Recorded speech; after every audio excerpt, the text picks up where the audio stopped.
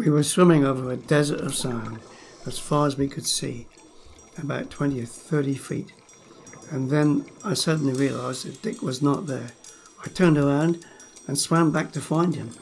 He was sat on the sand with his legs apart, his diving mask off, building sandcastles in the sand. I realised immediately he was suffering from lateral narcosis.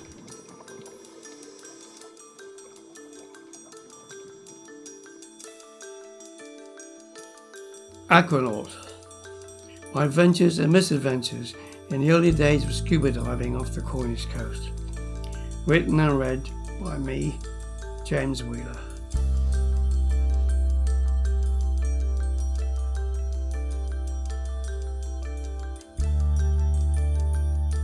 Well, to continue over my club diving, there were a number of shipwrecks in Mounts Bay, and one of the nicest ones I remember diving on in the earlier days was a Greek steamship.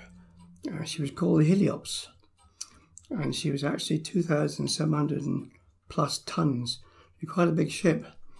And the history is very clear that she struck the Stone Rock one day in fog and tried to limp into Penzance Bay before sinking, where she sank in the bay in 100 feet of water, completely intact. So with the diving club, we were to make many dives on Heleopes, and later on, when I started professional diving, I dived on her again many times and got a lot of copper pipe off her. Anyway, to come back to this first dive on the Heleopes, it was a tricky day. I remember the visibility on the land was not good. Of course, we had to find the location. She was about 2.5 miles out in the bay, so it was quite a motor out in the inflatable dinghy. And it was a bit of a lumpy day. The sea was not kind to us. But we managed it, and by sheer luck, Bob, who was with me, was very good at getting landmarks. And he levelled up Gulville Church Tower with a 90-degree angle to Paul Church Tower on the coast. We were dead lucky. When we got over the side and dropped down into the wreck, we found the anchor dropped right in the middle of the wreck.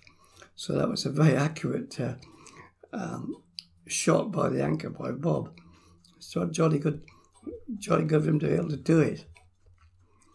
So I remember following Bob down the anchor hand over hand, and the visibility was not good that day underwater. I would say only about 8 to 10 feet. So it was not possible to see the ship from end to end. It was too big. We swam down the stern, and Raymond Dennis was behind me. And it was a bit spooky because the bow of the ship sticking up at such a height was very ghostly. And as if she'd just been sat there, from sudden death. On reaching the stern of the ship, we found a huge four-bladed propeller. I mean, it was so huge. And of course, the first thing you do as a diver when you reach a propeller is to take out your diving knife, scrape the blade, praying that it's going to be bronze. But in fact, it was a disappointment. It was an iron propeller. If it was bronze, of course, it would have been worth a small fortune.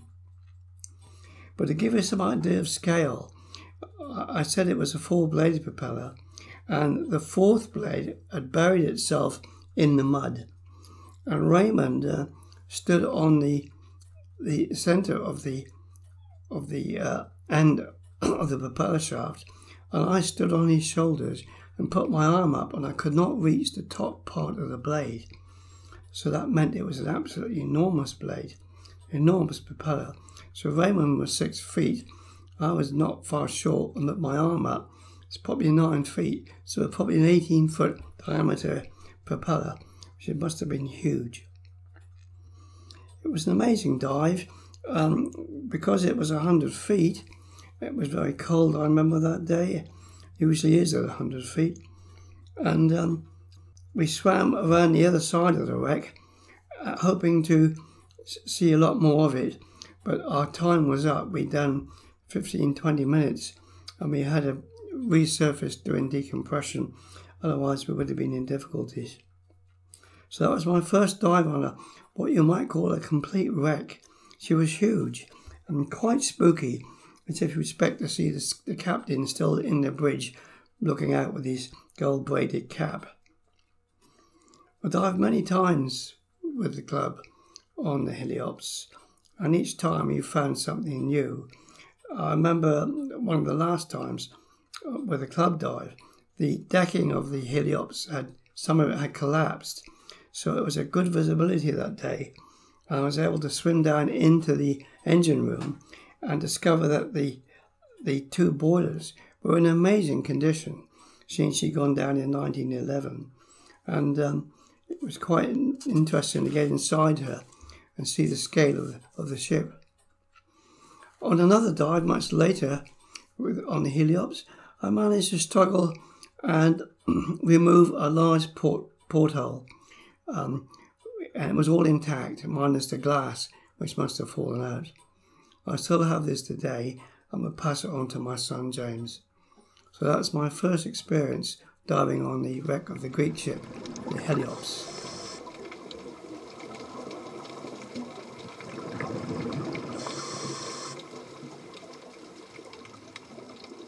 Another smaller wreck, which I dived on many times in Mounts Bay with the club, was the wreck of the Primrose, and she was a small coal boat on the way to Newlyn Harbour back in 1911.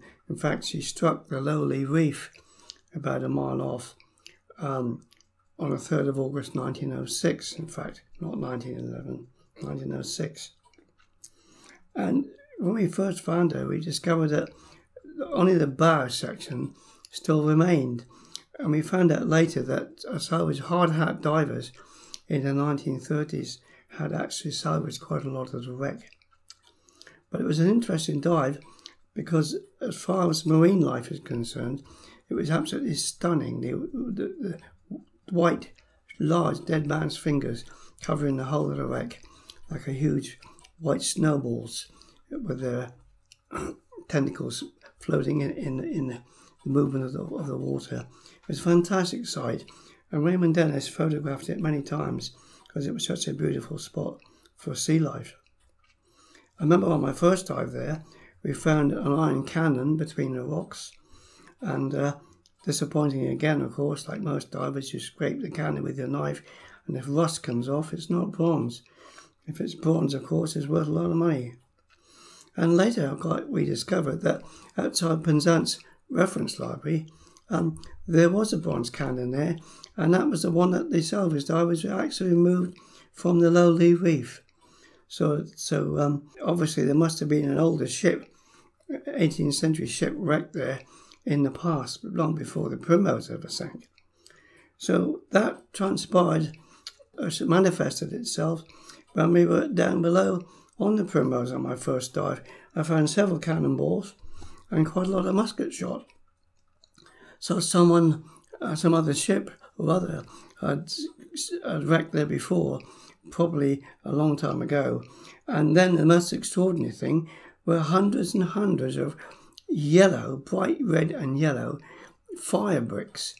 So she must have had a cargo of fire bricks, or whether they were used as ship's ballast, we'll never know. So clearly a number of wrecks had hit the Low Lee Reef in Mounts Bay, and quite an interesting dive, mainly from the point of view of the wonderful sea life that we saw. Dived on the reef many times, but that was my first dive on the Primrose.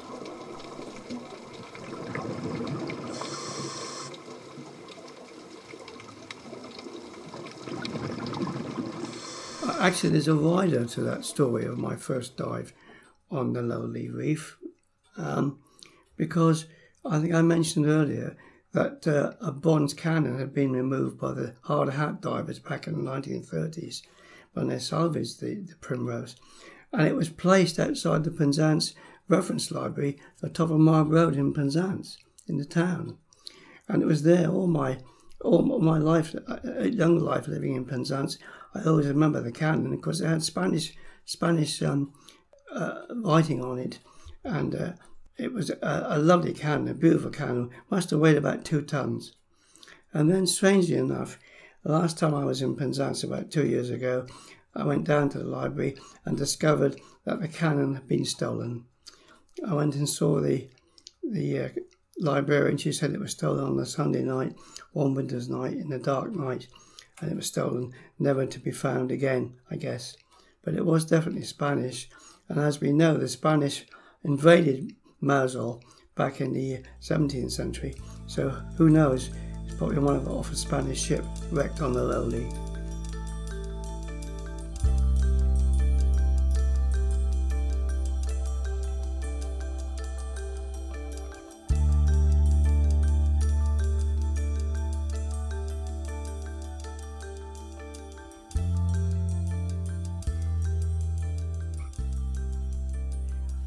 It's a good point to mention here that while diving on these wrecks, diving off the coast of Cornwall is not like diving in the Mediterranean or the Indian Ocean, where you have a 100-foot visibility.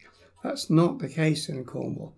Only on rare occasions, usually in the winter in February, when all the plankton and sea life floating in the water has died off and you get clear visibility. But then, of course, you've got the increased hazard of the intense cold. Another point I want to raise about diving off the Cornish coast is that the problem, which is so peculiar to Cornwall, is called ground sea. And it can be very, very difficult to dive in ground sea. Because of the continental shelf, when the circular movement of the waves come in, the seabed rises, and of course the water doesn't change, it just rises with it and causes ground sea. And you heard many stories of anglers on the Cornish coast fishing on a rock and suddenly they're swept away. And it's because this ground sea suddenly rises as high as 25 or 30 feet and will sweep them off the rocks. So diving in ground sea, you have absolutely no choice. You can't swim against it, you have to go with it or hang on to some kelp, some thick seaweed or wreckage, because it will take you with it. And there's not much chance of coming out of that without getting badly bruised or even concussed by being smashed against the rocks. So this can happen very suddenly and without any warning. So we learnt that in my earlier dives. And by the way, it can happen with even below 30 feet of water. A sudden ground sea will come and lift you right up and carry you forward, and you have no chance of resisting it. Another problem, which I think you probably don't realise, is that it's the one of disorientation. It can happen in poor visibility, and of course in the Cornish waters, I've told you, 10 feet visibility was quite normal. Beyond that was abnormal, unless it was a very good, clear, bright day. And so swimming in poor visibility, it's very easy to get disorientated. And one of the most difficult times sometimes is when you're swimming, when you're going down, when you're diving down, and you're in poor visibility and darkness, and you stop to equalize the pressure in your ears. You suddenly you're upright all of a sudden, and then you can't remember whether to go down or up. You're disorientated. You have nothing to look at to tell you which is up from down, and you have to realize that you have to be calm and watch the exhaust bubbles of your mouthpiece and see which way they're going. If they're going down, you're going the wrong way. So you have to make sure that you don't get disorientated. It can be very easy. It happened to me many times. And watching my bubbles, of course, was what you have to do. And all this comes with experience. You just don't know if you're diving upside down or sideways. So that's another hazard. The other one, of course, is when you surface. Now, remember, we've only got a little seacraft rubber dinghy with an outboard motor. And sometimes when you dived, you would swim quite a long way from the anchor rope on the dinghy. And it could be as much as 200 or 300 yards. And of course, when you surface, it's very rare to find the sea calm. And hopefully the person who's left on board the boat will see you surface. And then you've got to swim back along the surface back to the boat. And that is not always easy, because sometimes you get a lot of tide and you're trying to swim against it. And I've had so many club dives when I've been exhausted trying to get back to the boat against tide when you're surfacing too far from the boat. So that can be a hazard, and you have to be very fit to dive in Cornwall, among other places, of course. But being fit in Cornwall, I would think, is a big must, because you never know when you're going to have to travel on the surface without any air other than your snorkel. Another hazard, of course, which I've not mentioned, again I mention it from experience, is nitrogen narcosis. And in other words, the possibility of suffering from the bends, the absorption of too much nitrogen. Because you have to remember that compressed air that we are breathing is 79% nitrogen and 21% oxygen. So when you're breathing in compressed air, all the nitrogen is absorbed into a liquid, it goes from a gas to a liquid, into your bloodstream and into all the joints of your body and your bones, and is absorbed in the fat tissues of your body. So the longer you stay down, you're absorbing excess nitrogen. And of course that can cause what we call nitrogen narcosis and eventually the bends. So this depends on how long you've been diving and what depth you've been diving at. So we had to calculate all this. We didn't have, in the early 60s, we didn't have sophisticated computers on our wrists to tell us what depth we were at, what compression time we must do before we come up safely, and how much nitrogen is actually being absorbed in our bloodstream, which is what the current divers have today with all this modern technology. We never had that.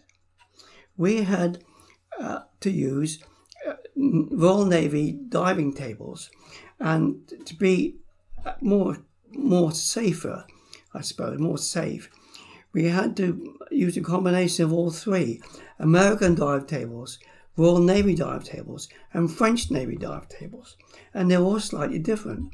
So what we used to do before we dive, we take the depth we think we're going to go at, estimate how long we're going to be down, and then calculate the mean of all three of the decompression times on each of the three diving tables.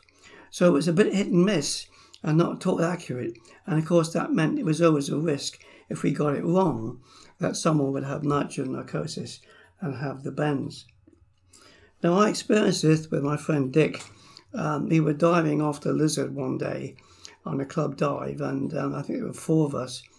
And I went down with Dick, and we found that we missed the wreck, and we're going along just a clear sandy bottom, not much to see, like a desert really, for quite a long way.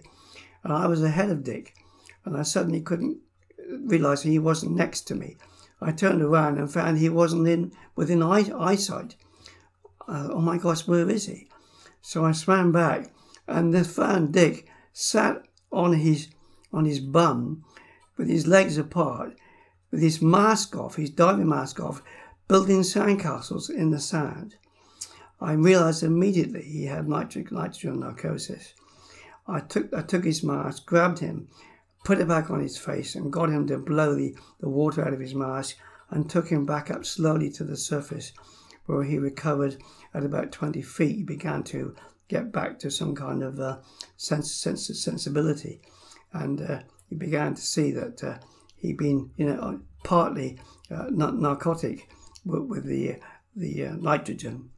So that's the danger of the bends. And if I hadn't been with him, I want to make this point that diving with the club, he always dived in pairs or fours. And if Dick had been on his own that day, Dick would not have survived. He would have died from nitrogen narcosis. And we managed to get him up, pull him out of the water into the boat, and probably saved his life.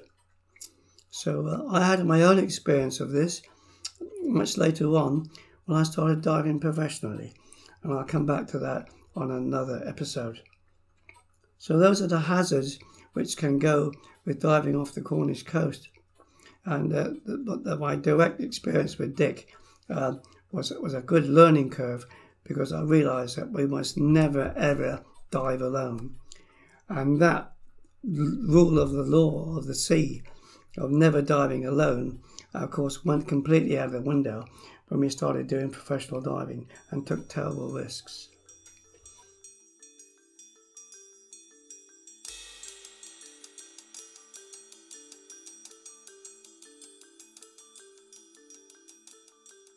Not all our diving, of course, was dangerous and risky and surprising.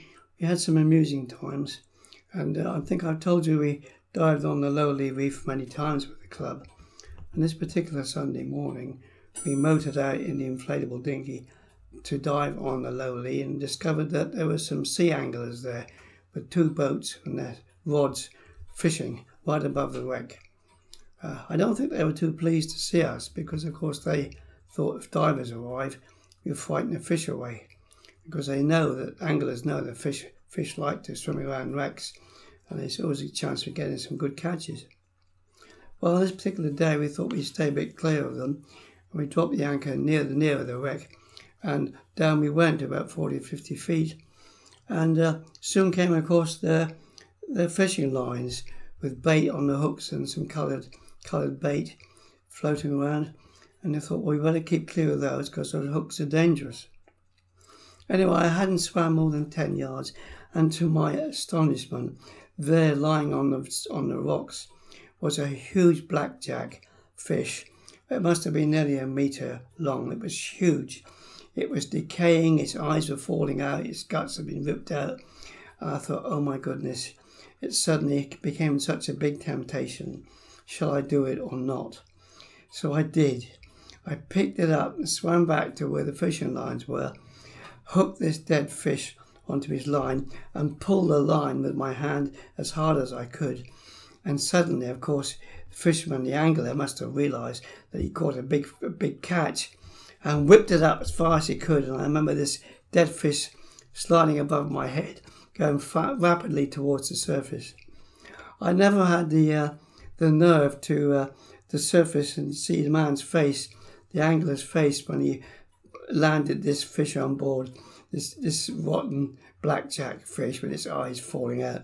He must have been horrified and must have known that one of us had attached it to his fishing line. When we surfaced well away, anticipating that they would steam over to us and start complaining, but they never did. So, I never knew what happened to the angler in the end, other than he might have got a bit of a shock. That was an amusing dive, I remember, on the Low Lee.